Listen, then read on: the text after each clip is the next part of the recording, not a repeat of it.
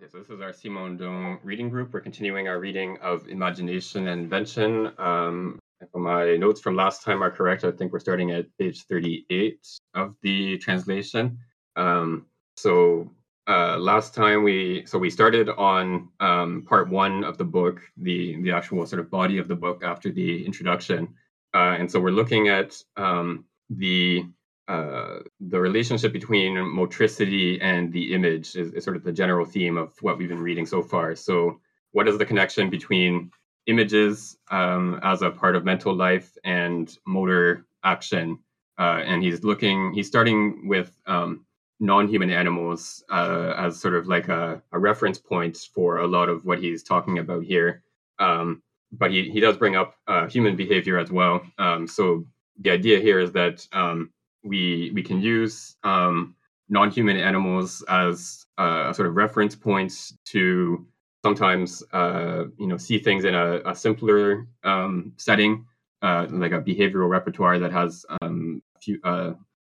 sort of less complication than human behavior in certain animals. So that helps to sort of bring out phenomena that we might not notice, or it might be harder to pin down in human beings. And then we also have then sort of the other direction is that sometimes we can understand animal behavior better by comparing it with a related human behavior. He talks about like the example of human children that play with dolls as a kind of the doll has to have a sort of motor a relation to the motor behavior of pretending to raise a child, of carrying and cradling and so on, as opposed to a sort of perceptual resemblance to a child. So he talks about how like a bundle of rags that has sort of a vaguely arm, body, leg sort of shape is probably better as a toy, as a doll for a child than like an anatomically accurate model of a human baby, but one that's like fragile or rigid or something that doesn't actually have the same kind of relationship to the human behavior of carrying a child. And I brought up last time the concept of affordances, which Simondon doesn't use here. I'm not sure if he was aware of James Gibson's work or not, but it was around the same time in the 1960s that he was developing these concepts. And so this idea of an affordance has to do with the relationship between an organism and some feature of the environment, and what sort of actions that feature of the environment allows the organism to perform. So a surface is walkable, for example, for a certain organism, whereas for another organism it might not be walkable. Like one of the sort of classic examples that's used is that for certain insects, the surface of a pond might be walkable, whereas for say I don't know, a dog or a human, the surface of the pond is not walkable. And so this affordance of walkability is something that is sort of a relationship between the behavior of an organism, the sort of actions that organism can perform, and features of the environment. And so different organisms will have sort of bring out or be able to recognize different affordances in the physical environment. And so Simondon was talking about a similar idea here about how different objects or different aspects of the environment are related to different elements of the behavioral repertoire of different organisms. And so obviously we're primarily interested in humans, but he's using other organisms to sort of bring out this relativity of the aspects of the environment to motor behavior. So that's what we looked at last time. So let's pick up from, I think we're at the subsection break, subsection 5, motor images and imitation. So maybe if someone else could read from there the full subsection, I think. I can read this section. Sorry, we're on subsection 5? Yeah, I think that's where we stopped. I think that sounds right. Yeah. Okay. Subsection 5, motor images and imitation, phenomena of sympathetic induction. So-called quote-unquote imitation phenomena would seem to suggest that the perception of a movement is necessary in order for another individual of the same species to reproduce it. There would then be a kind of learning that presupposed neither spontaneity nor the preexistence of a motor image in the subject that reproduced a movement or a characteristic posture. In fact, notions such as quote-unquote monkeying that presume the possibility of a servile imitation of perceived movements among animals are devoid of serious foundation. Certain functional imitations exist among birds, words of human language, musical tunes, perfecting of specific song. But such facts are rare and belong rather to the general category of perfecting innate schemas than to pure imitation. It was not possible to teach monkeys to write by guiding their hands for many hours. They are also unable to learn the use of a device such as the lock on a box by observing another member of their species that knows how to use it. Phenomena taken to be instances of imitation are generally cases of sympathetic induction. Katz and Revesz discovered this phenomenon in studying chickens that were fed in isolation until they refused food. Placed among fasting chickens and the same kind of food, the former, however satiated, started eating again as soon as the latter began. The motions and sounds of pecking exerted a sympathetic induction equivalent to the reemergence of the motivation that had vanished. It is not a case of imitation because pecking is entirely innate in chickens. As soon as it leaves the egg, the chick knows how to peck. Sympathetic induction implies the preexistence of a motor image functioning as a motivation. Such induction effects occur among humans, particularly for the most instinctual activities. Detecting the various types of sympathetic induction might serve as a way to investigate instinctual behaviors. This effect is observable in eating and behaviors such as gathering, fleeing, entering a hall, getting up from a chair, and leaving a room. It is even more notable in pairing rites, so-called erotic films, and in exhibitions of violence, the so-called quote-unquote crowd phenomena Le Bon studied, used in the propaganda of totalitarian regimes. All modes of reproduction and transmission of temporal sequences may evince sympathetic induction. TV, films, but also speeches, music, and singing, Hitler's speeches, revolutionary singing, military marches. The quote-unquote force of the example is exerted through the effects of sympathetic induction. It intervenes essentially in domains where instinctual conducts exist, that is, in primary categories of behavior. So this section, if I'm reading it correctly, seems to be sort of clearing away a potential objection, which is that these imitation phenomena seem to depend on perception first, which would seem to be a problem for Simondon's argument that these motor functions are a priori, but he argues that they aren't, it's not the perception that is first, but that perception can sort of trigger a pre-existing motor schema. Yeah, I think that's right. So he wants to distinguish between imitation in the proper sense of the term, which, as you pointed out, depends on perception. So you perceive a certain kind of behavior, and then you imitate that behavior and perform it for yourself. That's what he wants to distinguish from the other case, which is the one that he's interested in here, where perception at some level serves to sort of trigger or release a kind of behavior that is not copied from some other observation. So like in the case of the chickens, chickens don't learn how to peck at food by watching other chickens. They know how to do that from birth, or from hatching, I should say. They already know how to do it, but observing other chickens pecking at food sort of elicits this behavior of pecking, even when the chickens have already just eaten as much as they want. So he wants to distinguish these two kinds of cases, and he's arguing, or he's suggesting here that the case of the eliciting of behavior is more fundamental than the one of imitation. He thinks that imitation, in the sort of strict sense of the term, is a relatively rare phenomenon in the animal world. He talks about, like, in the case of birds that learn to say human words, for example, or they learn songs or things like that.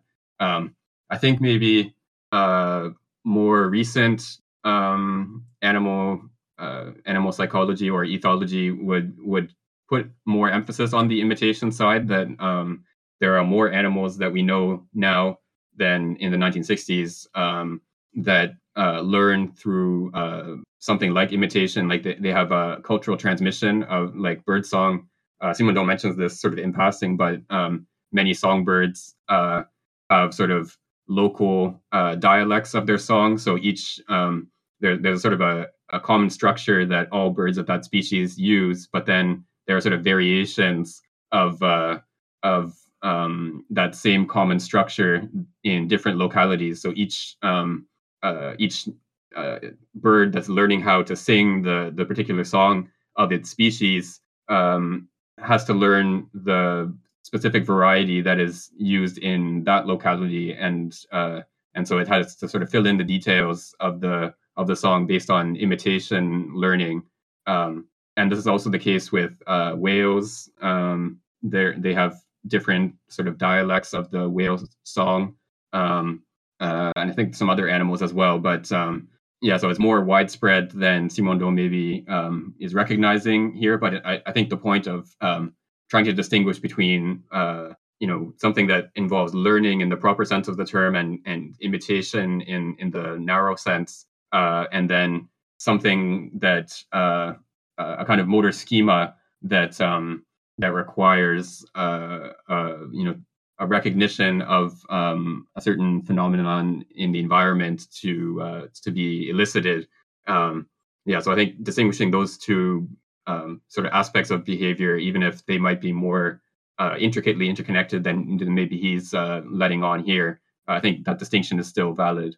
Yes, and then that bit about the monkeys is interesting because so there have been some experiments, not with monkeys, but with chimpanzees and gorillas to try to teach them human language. So one of the sort of basic obstacles is the vocal articulatory mechanisms are different in humans and other apes. So the humans have our larynx is lower in our throat, and that allows our tongue to move more freely. Whereas other apes have a much higher larynx, and so their tongue can't move as freely as ours can. So what some researchers decided to do was to try to teach sign language to chimpanzees and gorillas because their hands are just as free as ours are. They can perform all sorts of intricate movements with their hands. And what the sort of, I mean, this is not something that I know very well, but the sort of I think consensus position is that in these experiments these apes were able to learn sometimes a few hundred signs for different objects, for example, or different actions. But in general, they didn't learn the sort of syntactic structure of language in the way that human sign language users do. So they learn sort of isolated words, and they can sort of string them together, and then respond to strings of words, but they don't learn like the syntactic structure in the same way that humans do. And there's actually an interesting case of one. This is sort of an aside, but there's one case where a chimpanzee, a mother chimpanzee, was being taught to use these signs, and the infant that she was sort of carrying around, or who was like in the room during these experiments, actually learned just sort of by observation, as opposed to sort of explicit teaching, learned all the signs that his mother did, but actually learned much more sort of grammatical structure, and so was able to learn how to respond to new sentences, like put the apple in the corner or whatever, something like that, like new instructions that had never been presented before, and so this I think it's Kenzo, I think is this chimp's name, if I remember correctly, was able to learn how to sort of take known words and put them together into novel sentences and understand the structure of those sentences and perform appropriate actions in response. So again, there's more sort of complicated learning in animals than maybe Simondon recognized at the time, just based on the what was available in scientific literature at that time. But I think the sort of basic point, the basic distinction between these two kinds of responses of behavior to the environment is still a valid one. Oh, I'm just wondering if it is too much generalization of animals, like human beings, like for example chickens, like in the experimental presented in the text, like those chickens could do that way, but the other kinds of chickens, could do the individual different kind of singular behavior. Show singular behavior different from like the behavior like the chickens are in the text. So what I want to say is that in terms of animal world, like there is a kind of a limitation human being could observe, or so what Simondon tried to bring up like could be like some kind of a too much generalization of like the animal world. Yeah, that's an interesting point. I think in animal psychology or ethology, the tendency is always to try to find species specific behaviors or species characteristic behaviors. So like pigeons will do X in situation Y, or pigs will do Z in situation W, or whatever. But it's true that yes, individual animals have their own sort of life history and capacities, and I think it's fair to say even a personality in terms of like some animals might be more interested in the experiment and might try to figure out what exactly they're supposed to do. Others might think this is stupid and like why is this experimenter keep showing me the same picture over and over again, or something like that. So the animals have their own dispositions to respond in various ways that might be specific to an individual animal as opposed to characteristic of the species. But in general, the sort of experimental situation of taking multiple animals and then maybe like averaging out their response and saying the average response time of the rat to this stimulus was 10 milliseconds or whatever. So that's like the type of result that you tend to get in studies of animal behavior is an average or a generalization, but that sort of hides the individual variation of what the different animal dispositions might be to respond in different ways, and that's something that I think would be much more difficult to study than like trying to get averages. So it's probably something that hasn't really been studied a lot as far as I know. Like just specific behaviors of individual animals as a field of study is something that I don't think has been examined that much. I think the end of this paragraph, at the end of this section, when he then applies the example of animal behavior to human behavior, I think seems significant. So he talks about these induction effects, so whereby the chicken which you imagine doesn't want any more food is induced to start eating by the example of other chickens. So he's looking at he's saying that basically it's a good way of investigating instinctual activities, so the kind of unthought instinctive activities, and detecting the various types of sympathetic induction might serve as a way to investigate instinctual behaviors. Yeah, and so then he gives these examples of eating and fleeing, entering a hall, etc., etc. But then he goes on to, at the end, he talks about modes of reproduction and transmission of temporal. So basically, I think he's talking about films and TV, so how these are then captured and then repeated, I think, what he's saying. And he gives the example of Hitler's speeches.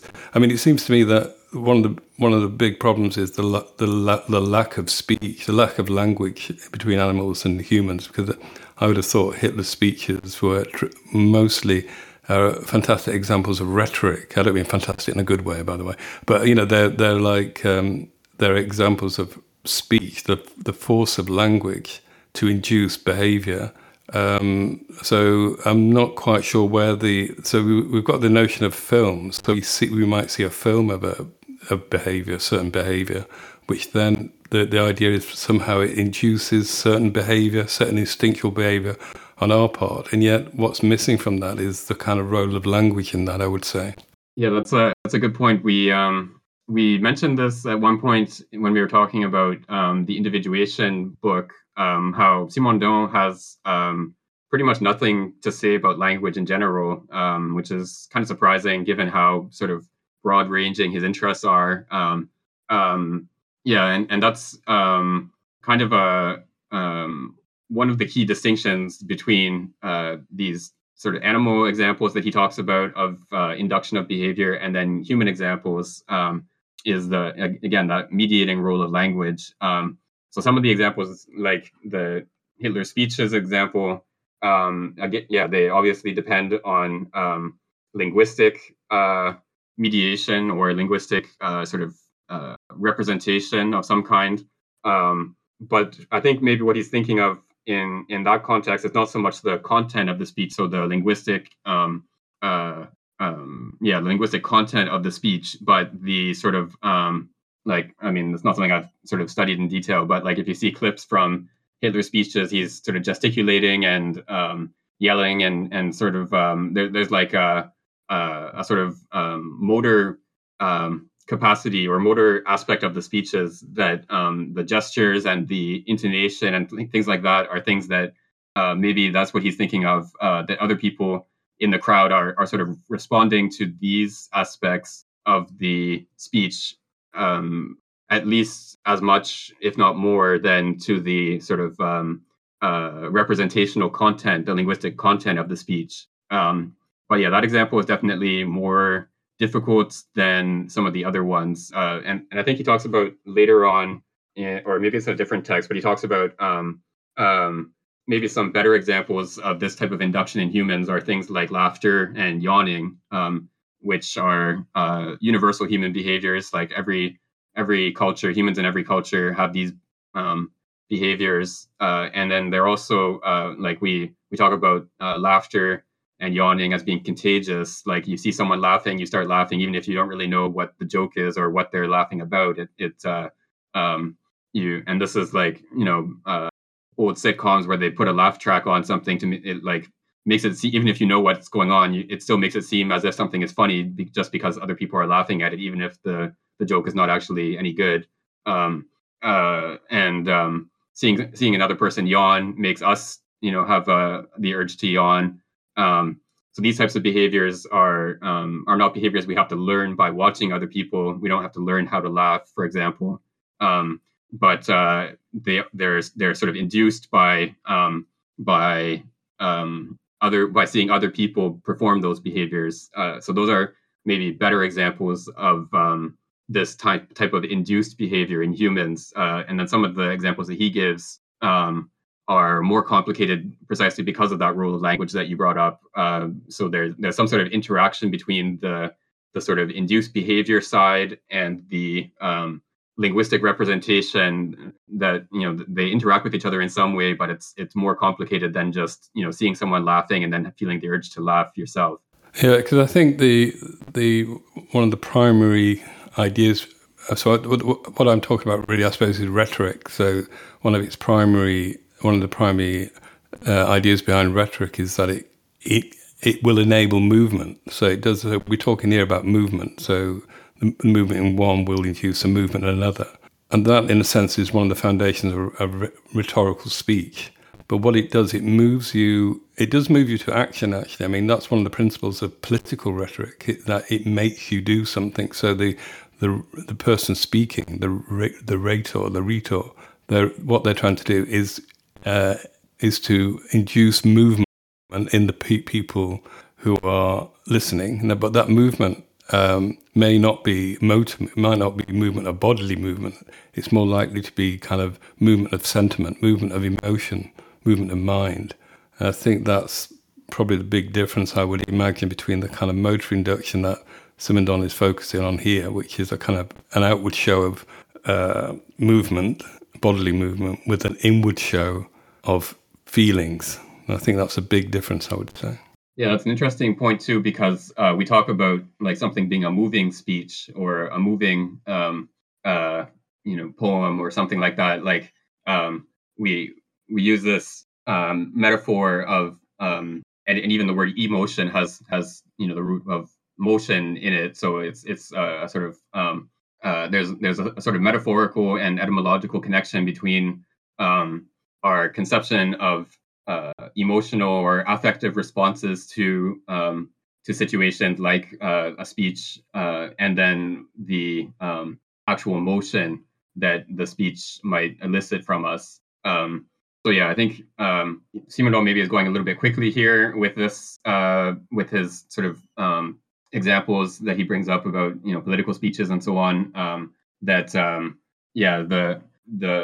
probably different sort of levels of interaction at work in our response to a speech or a political song or something like that.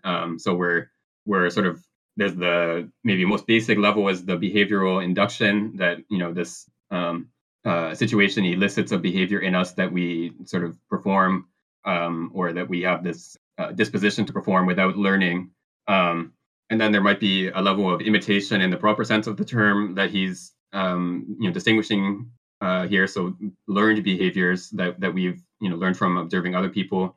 And then there's like maybe an intellectual level where we grasp the content of what the person is saying in the speech, and we either agree with it or disagree with it, or think it's smart or stupid or whatever.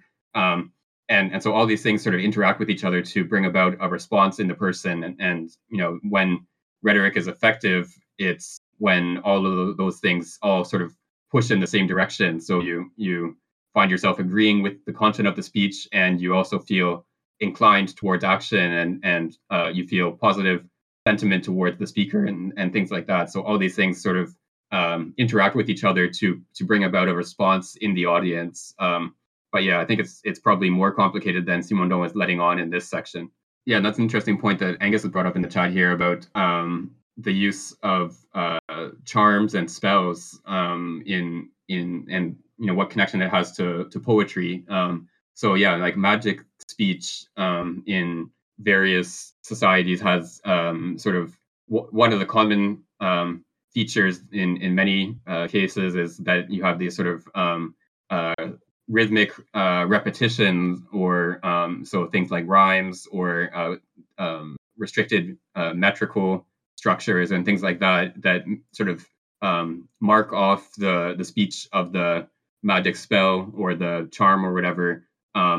They make it distinct from everyday speech, and this the sort of repetitive structure or rhythmical structure helps to sort of reinforce the difference between everyday speech, and also to make it easier to memorize these texts or these speeches. And so yeah, there's all kinds of and so yeah, the sort of rhythmical structure, the just the sound structure of this sort of form of speech can produce effects in us in terms of making us feel like we can grasp we can memorize the speech more easily, and things like that. So yeah, there's all kinds of sort of complicated phenomena here that Simondon is not really. He just sort of points towards some of these phenomena, but doesn't really investigate. So yeah, bringing in language and how language has these different levels in it, I think would be interesting. Yes, the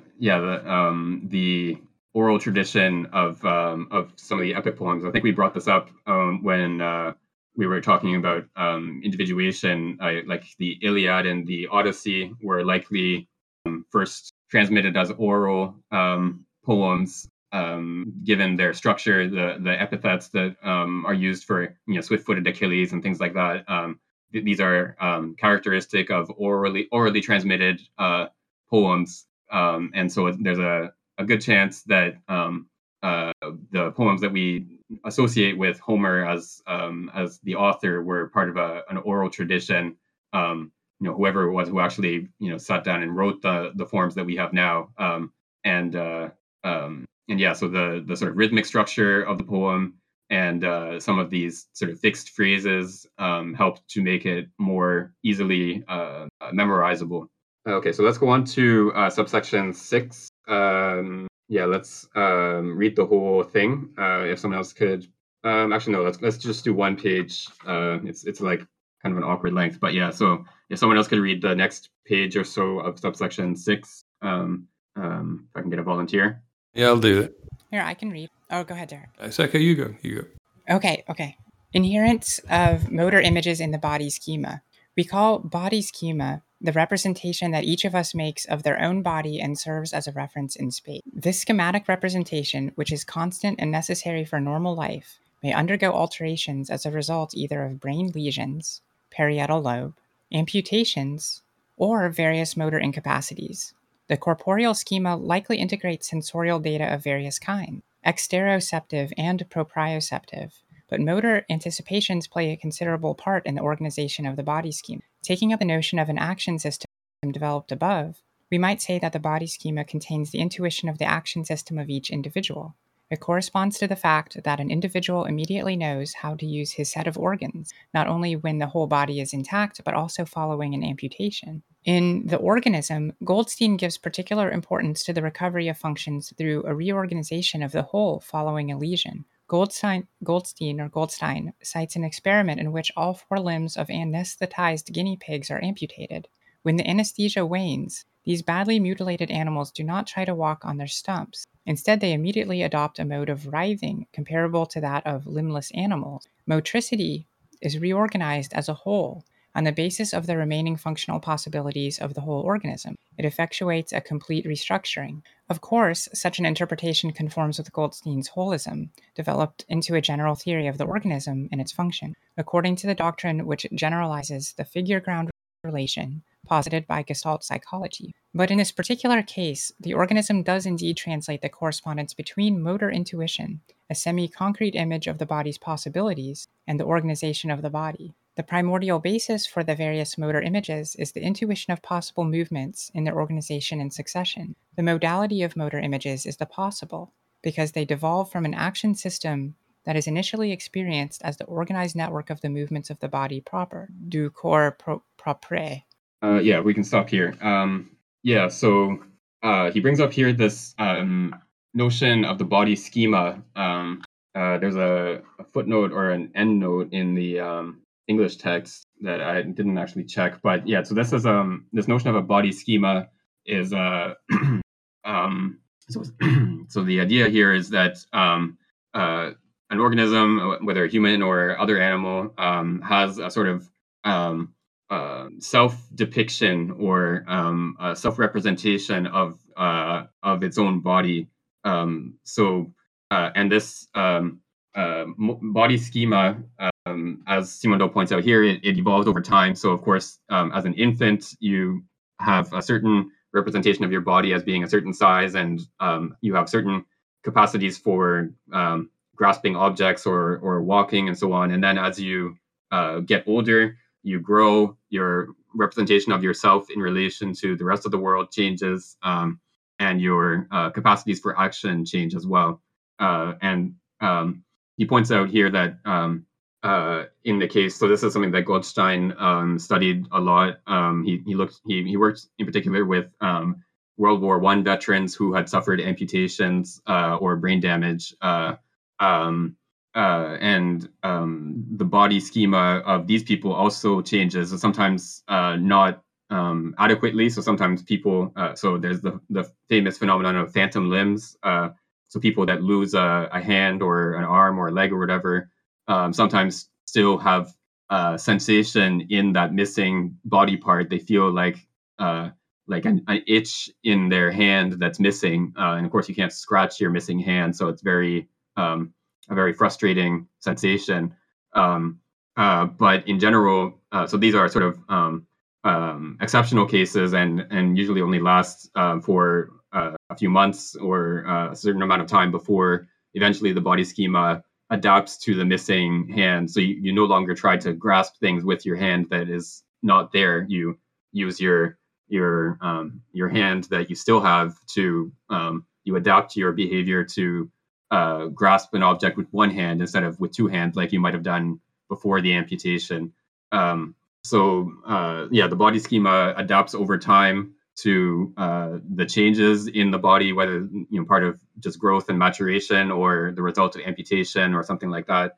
And so Simondon brings up the Goldstein's argument about how this adaptation has a kind of holistic character. So this is one of the sort of central ideas of Goldstein, is this holistic nature of the organism. So the organism responds not just so it's when when a certain when an amputation happens or when there's a brain damage, the response of the organism is not just to sort of subtract the function of that organ that is missing or that piece of the brain that's missing. The response of the organism involves a reorganization of the sort of total structure of the behavior of the organism to sort of compensate for what is missing. So like the sort of example that I was giving before is that if you lose a hand, you no longer use that arm to reach for things. Once you sort of adapt to losing a hand, you change your behavior so that you use the remaining arm to grasp things. So that's sort of a very basic example of restructuring your behavior. But even in the case of people that have a stroke, for example, that causes brain damage, they might lose the ability to speak for a certain amount of time and then regain at least partial ability to speak later on. The stroke damages regions of the brain that are necessary for speech. But then after maybe a few months or a year or a couple years, the person is able to sort of restructure their speech system in their brain and regain some of the lost capacity of speech. So this is what Goldstein takes to be sort of a holistic response of the organism to the environment and to changes in the body schema. So Simondon brings this up here he wants to relate the motor images to the body schemas. That's what we'll see when we continue reading. So the motor images are always connected to the body schema, to the capacity for action that we sort of experience ourselves as having. We always experience ourselves as having the capacity to perform certain actions based on how our body is set up, and this experience of being able to perform certain actions is one end of the relation that brings up the motor image at the other end.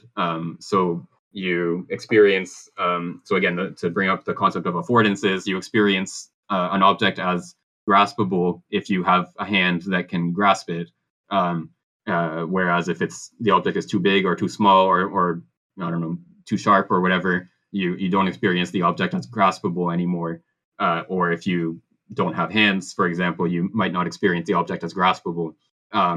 And so this type of sort of adaptation, or this relationship between the organism and the motor image, is one that is mediated by the body schema, the sort of representation of ourselves that we have and our experience of ourselves as capable of performing certain actions. I was recently reading some of that Peter Godfrey Smith book, Other Minds, and part of his theory of the origin of the self is these, I think they're called reafference mechanisms, even in relatively simple nervous systems, which enable an animal to distinguish between actions that it has caused and actions caused by the environment. He talks about how, a very simple organism will react to exogenous actions by withdrawing. But, if there was no way to distinguish between an endogenous action and an exogenous action, motion would be impossible.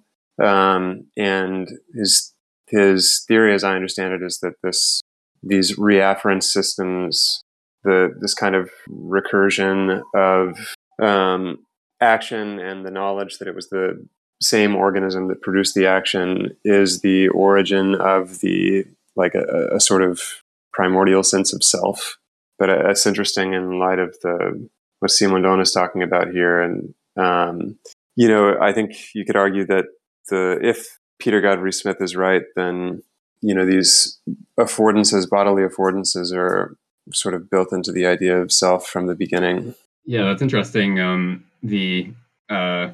Some organisms have a very sort of diffuse motor behavior. Like I'm thinking of things like jellyfish or something like that, that don't even have a nervous system.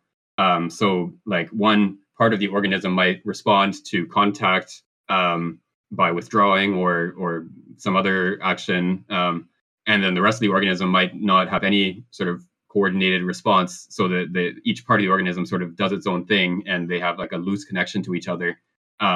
Whereas in organisms that do have a nervous system, there's some sort of coordination of the responses between different parts of the organism, and this is the sort of holistic nature of the organism that Goldstein was talking about.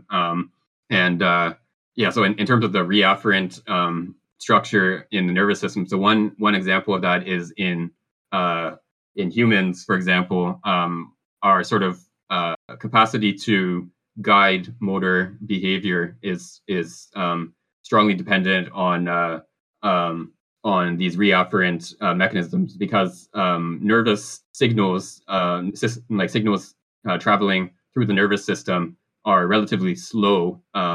There's a complicated electrical and chemical series of transmission steps, so like to get a signal from part of your brain down your spine and then into your leg, for example, might take a significant fraction of a second, like several hundred milliseconds. But then, like if you're trying to perform some sort of precision behavior, like kicking a soccer ball in a particular way, or a football for our international audience, trying to kick the ball in a precise way to hit a target, you have to guide your foot much faster than, like, you can't sort of wait for the signal to travel down to your leg and then detect the position of the leg and then travel back to the brain, and then keep repeating that behavior over and over again. Each loop would take so long that the behavior would be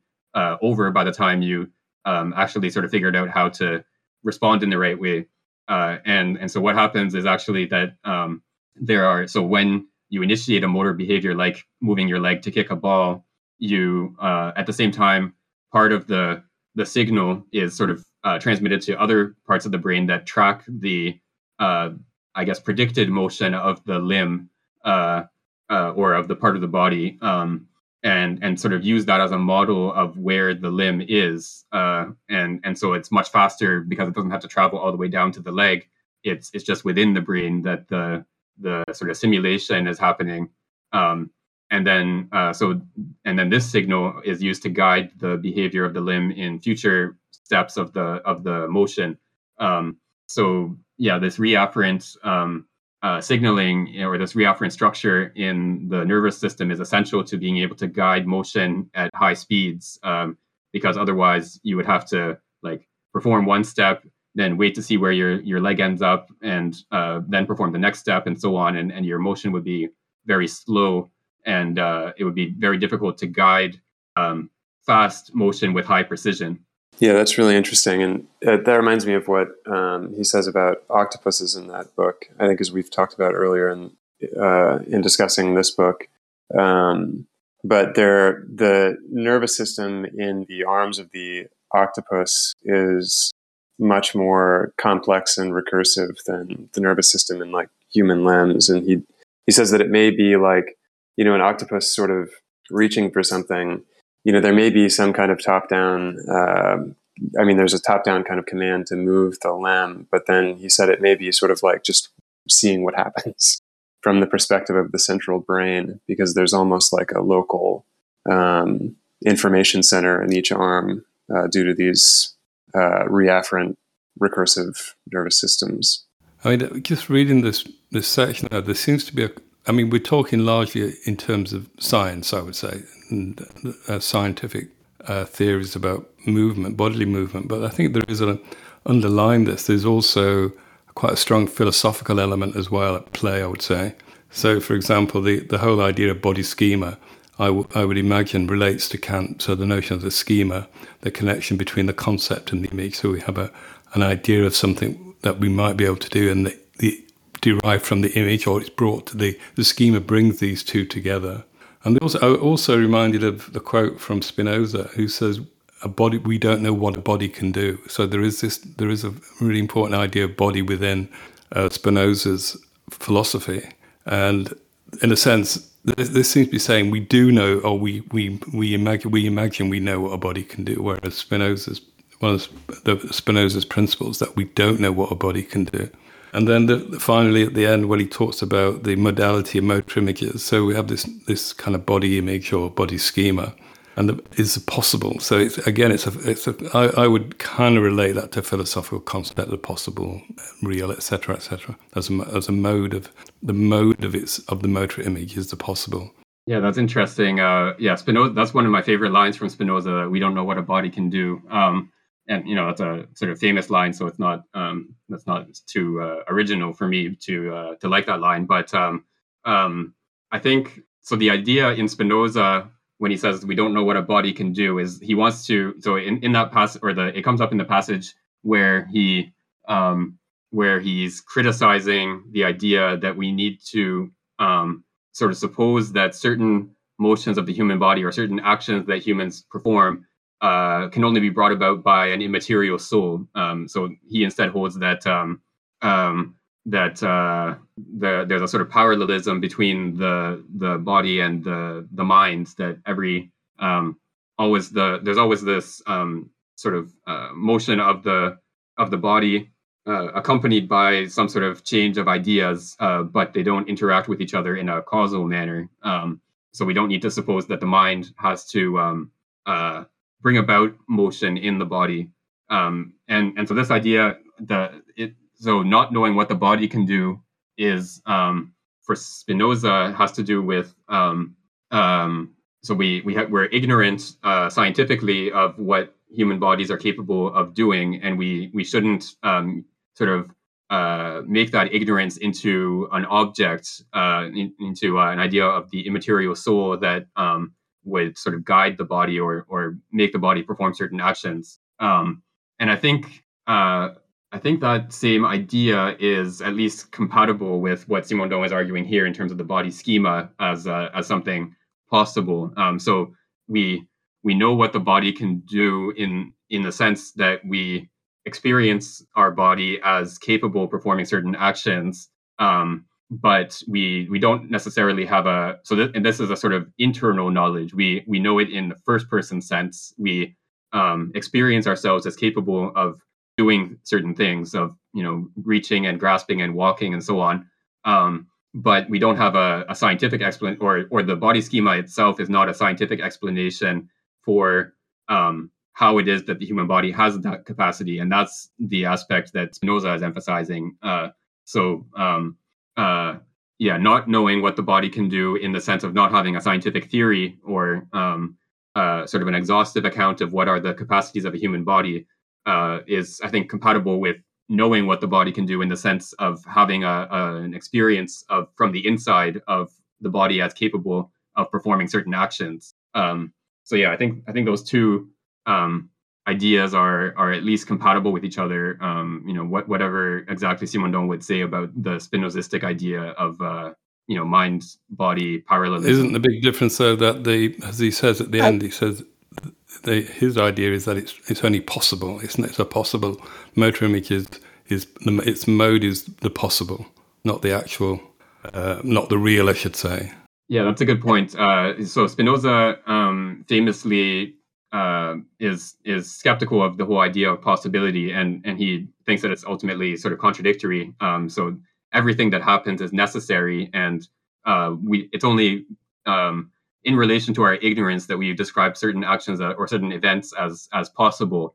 So it's only because I don't know the sort of precise details of the movement of my muscles and so on that a coin flip seems to be contingent. It seems to be something that possibly will turn up heads and possibly will turn up tails. But if I had an adequate understanding of all the motions of my muscles and the air resistance and the weight of the coin and all these things, then the event of coming up heads or coming up tails would just be a necessary consequence of the previous motions of my arm and hand.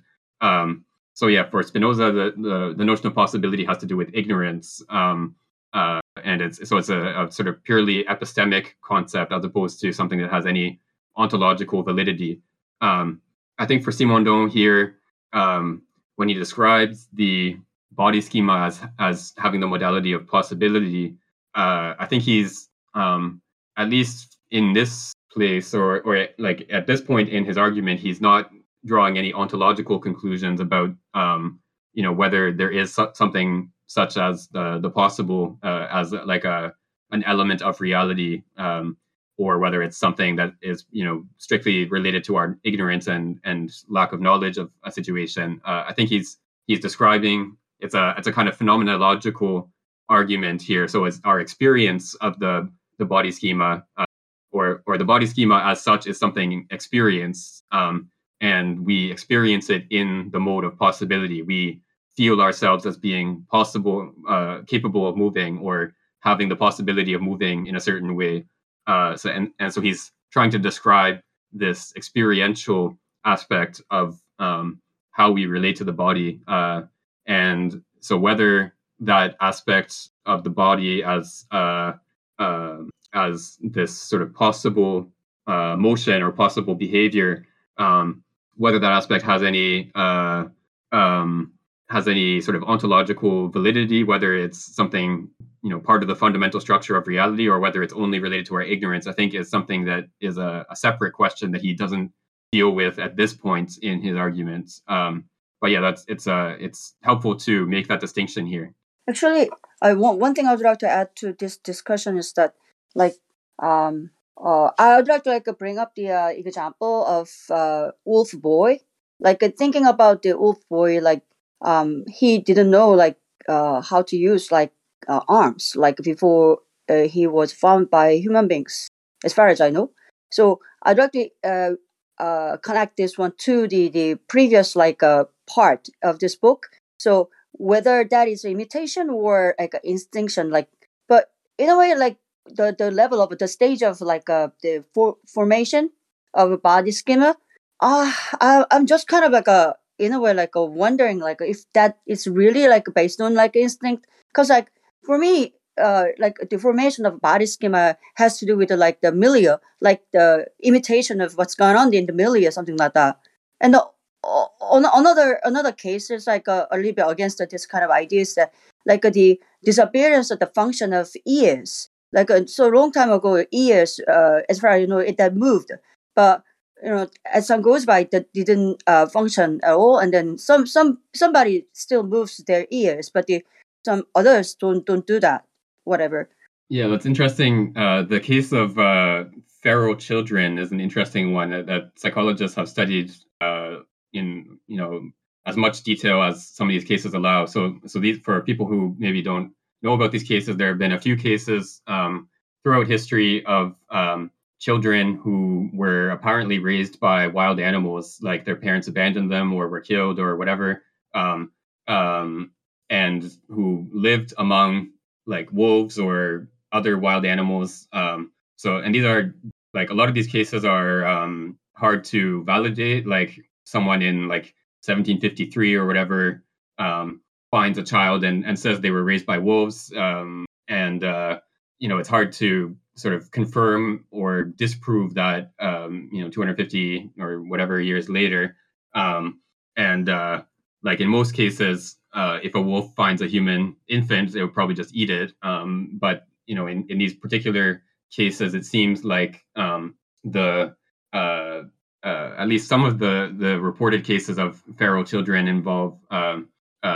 It seems like the wolf or other animal sort of, for whatever reason, responded to the human infant as if it was one of its own children, and sort of raised it as if it were a child. And so these children grow up in animal societies in a wolf pack or whatever, and then are found by humans, and often they have a very hard time adapting to human society.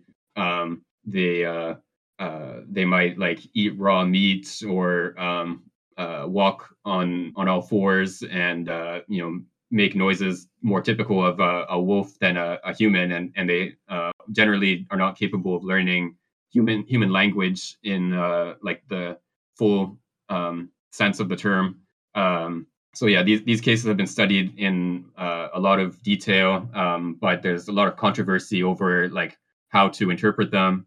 What exactly they tell us about human psychology or things like that.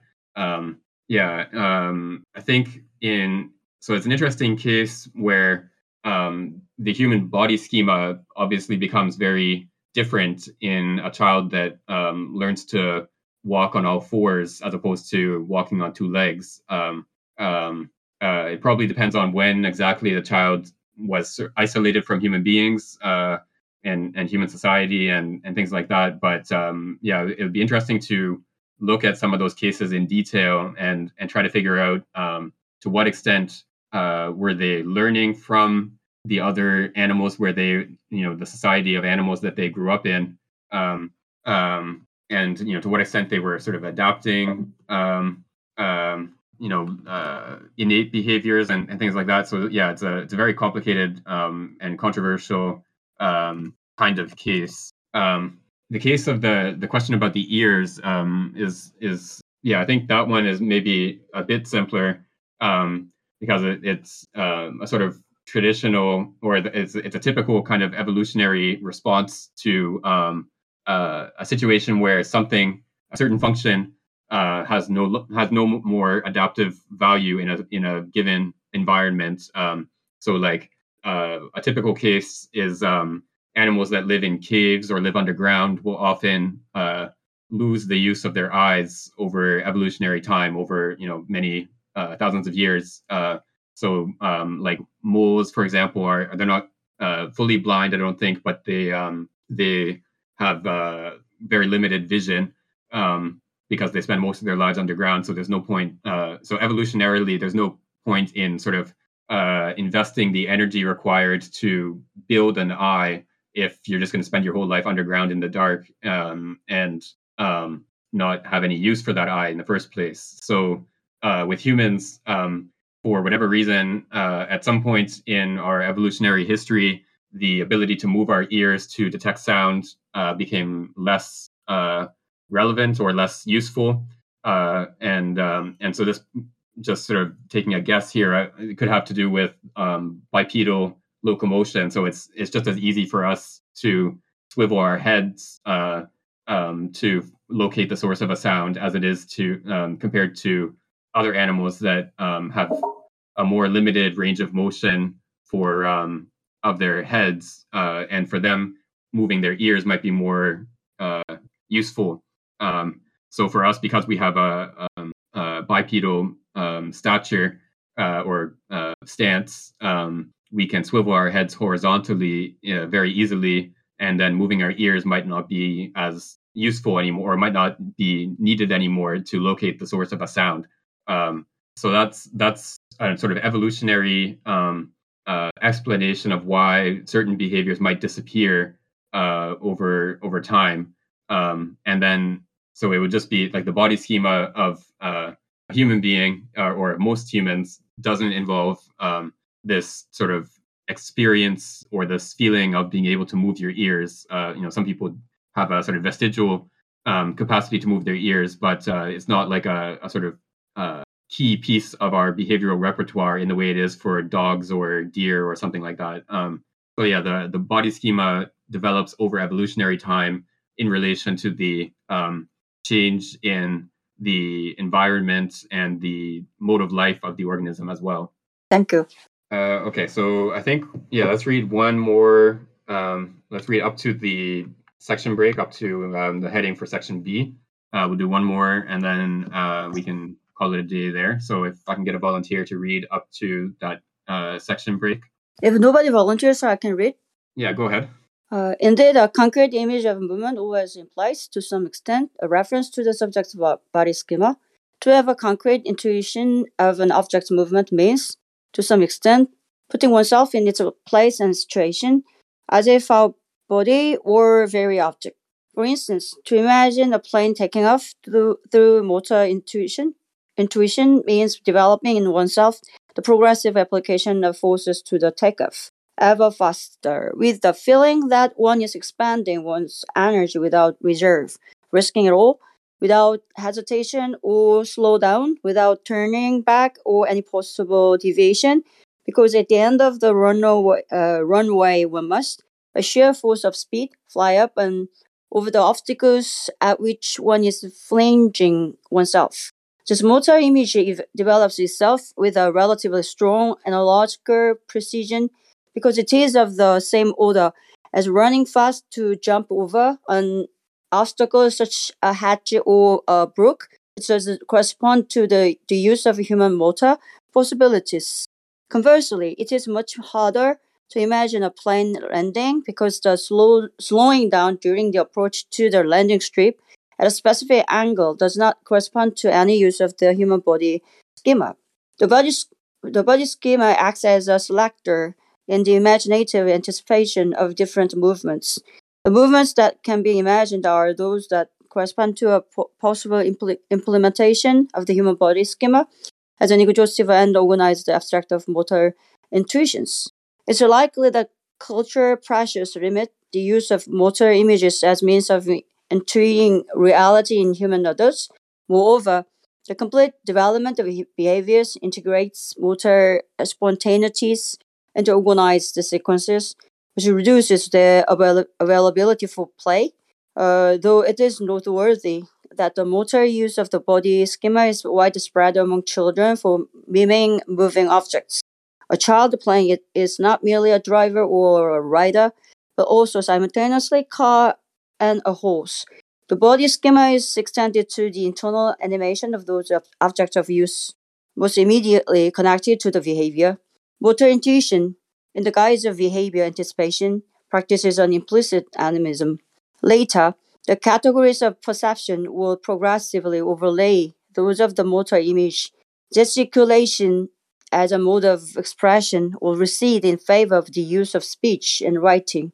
But a study of the origin of the modes of verbal expression would very likely need to restore the primitive conditions of the semantics of gesture, which implies the projection of images of movement onto reality according to the logic of the human body schema and the activity sequences of which it is the principle.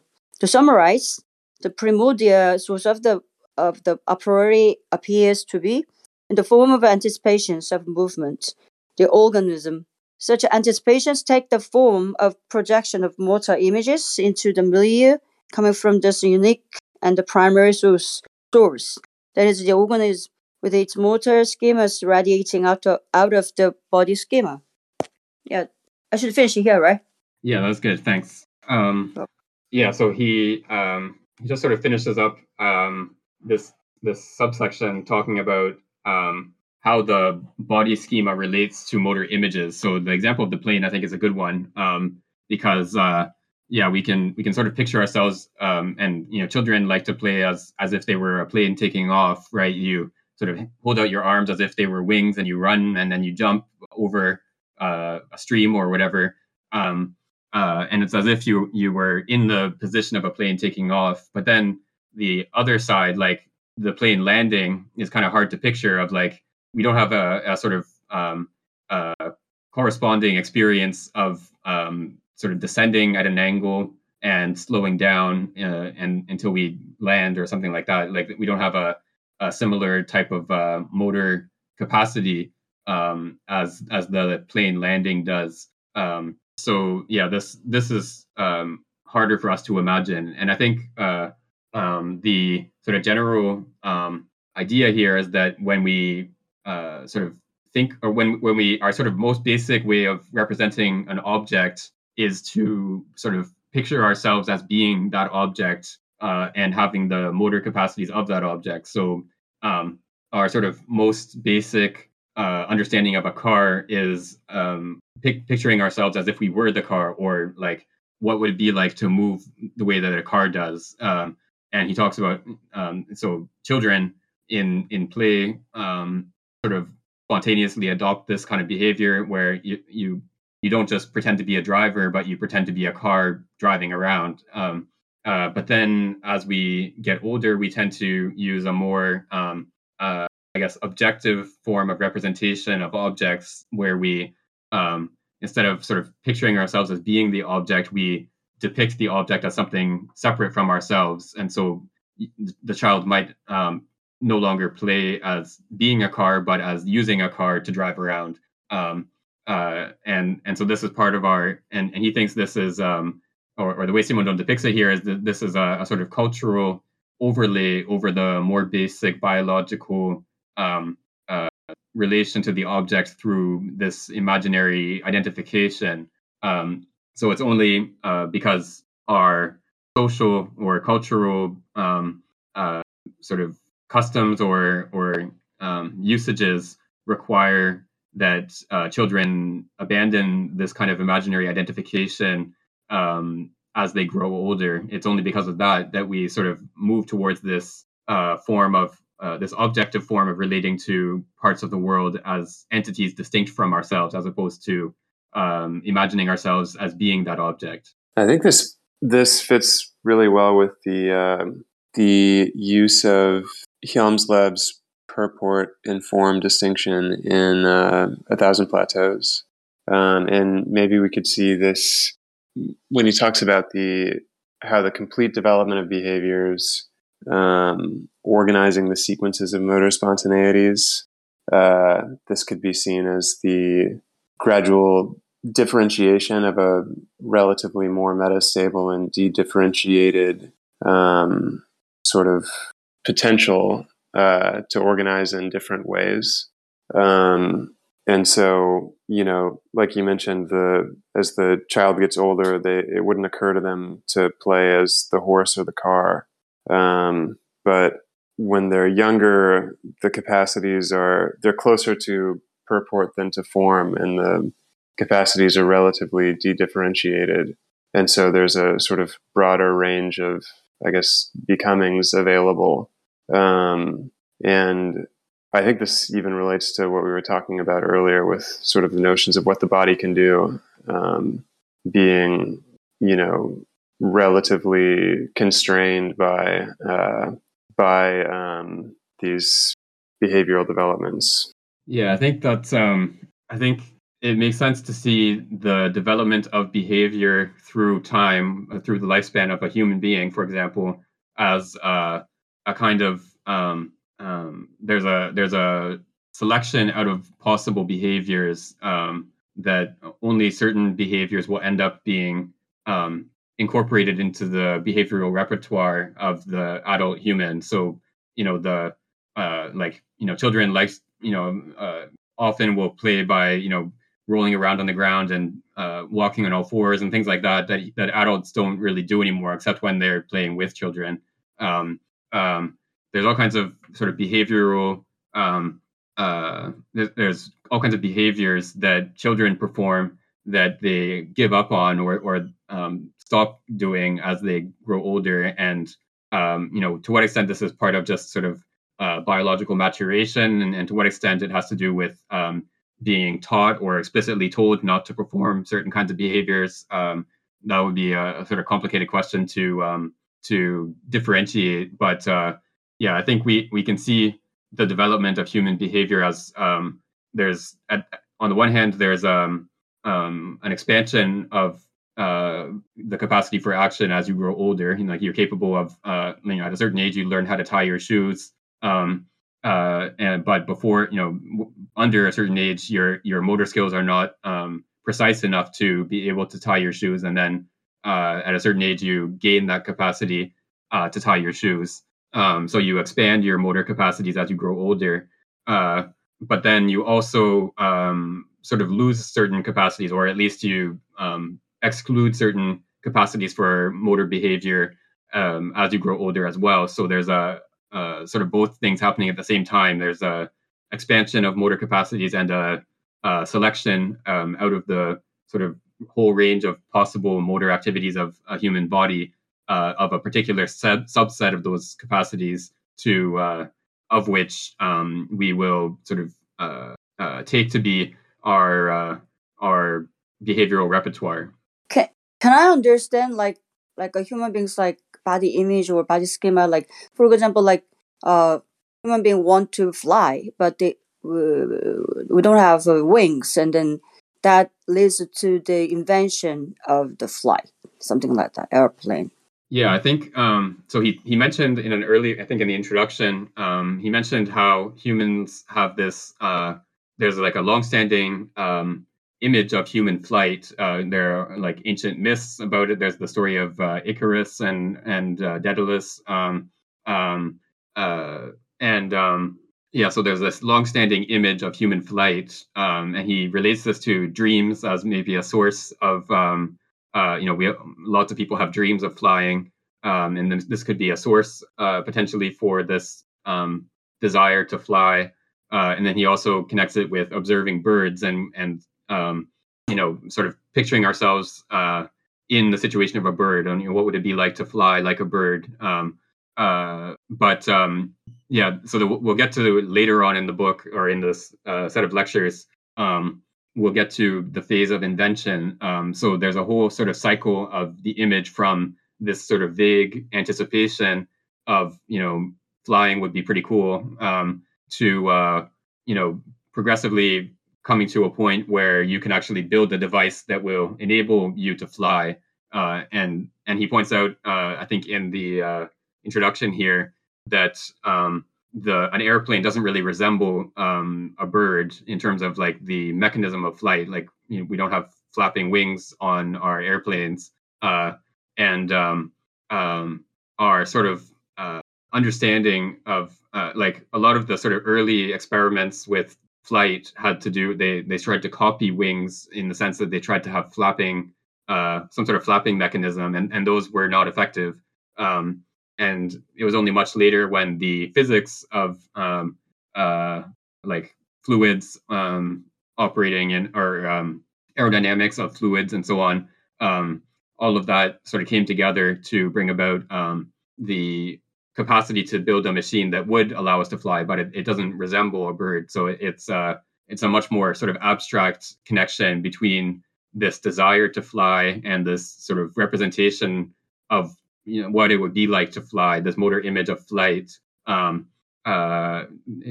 has to go through this sort of long detour of physical theory before it can actually be realized in an airplane.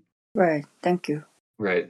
So I think we can end here for today. I think it's a good stopping point. So we'll pick up from here next time from the section B. Thanks everyone for coming out. And I mentioned, for those who maybe weren't here when I talked about this, so I mentioned in the forum on here that I'm going to be traveling in April. And so if anyone has ideas about whether they would like to continue without me or take a break while I'm away, you can put them in that section on there. And just let us know what you think about that whole idea, what to do during that time when I'm away. Okay, so thanks everyone, and see you next week.